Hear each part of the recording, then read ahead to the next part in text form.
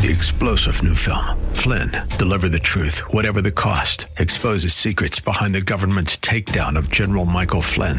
Flynn knew what the intel world had been up to. He ordered the first audit of the use of contractors. This set off alarm bells. He told the truth. He was the most dangerous person for Donald Trump to hire. They had to get rid of Flynn. Flynn, deliver the truth, whatever the cost. Available now. Watch it today. Go to salemnow.com. salemnow.com.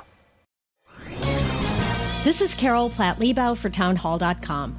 In one of the more disgraceful corporate episodes in recent history, during their recent earnings call. Hi, everyone. If you've been injured in an accident that was not your fault, listen up. We have legal professionals standing by to answer your questions for free. Call now and find out if you have a case and how much it's potentially worth. Call 800-702-5400. I'm here with spokesman John Wolf. So, John, tell everyone listening who should call right now. Well, Maria, first off, thank you for having me here. It's always nice to answer the listeners' questions. Now, as far as who should call in, anyone who's been injured in an accident and think you deserve compensation, give us a call right now. 800-702-5400. You'll find out if you have a case and how much it's potentially worth. Thanks, John. You heard it, folks. Take advantage of this opportunity and call now. 800-702-5400. Advertisement sponsored by Legal Help Center. May not be available in all states. Nike CEO John Donahoe described his company as follows, quote, "It's a brand of China and for China."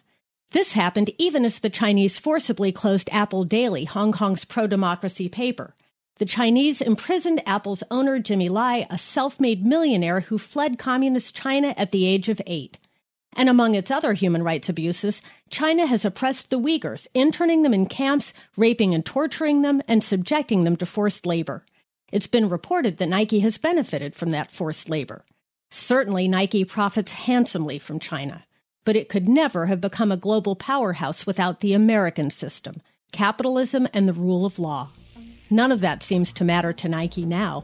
Maybe that brand of China should reincorporate under Chinese rule and hope for a better fate than Apple Daily and the Uyghurs. I'm Carol Platt Liebau.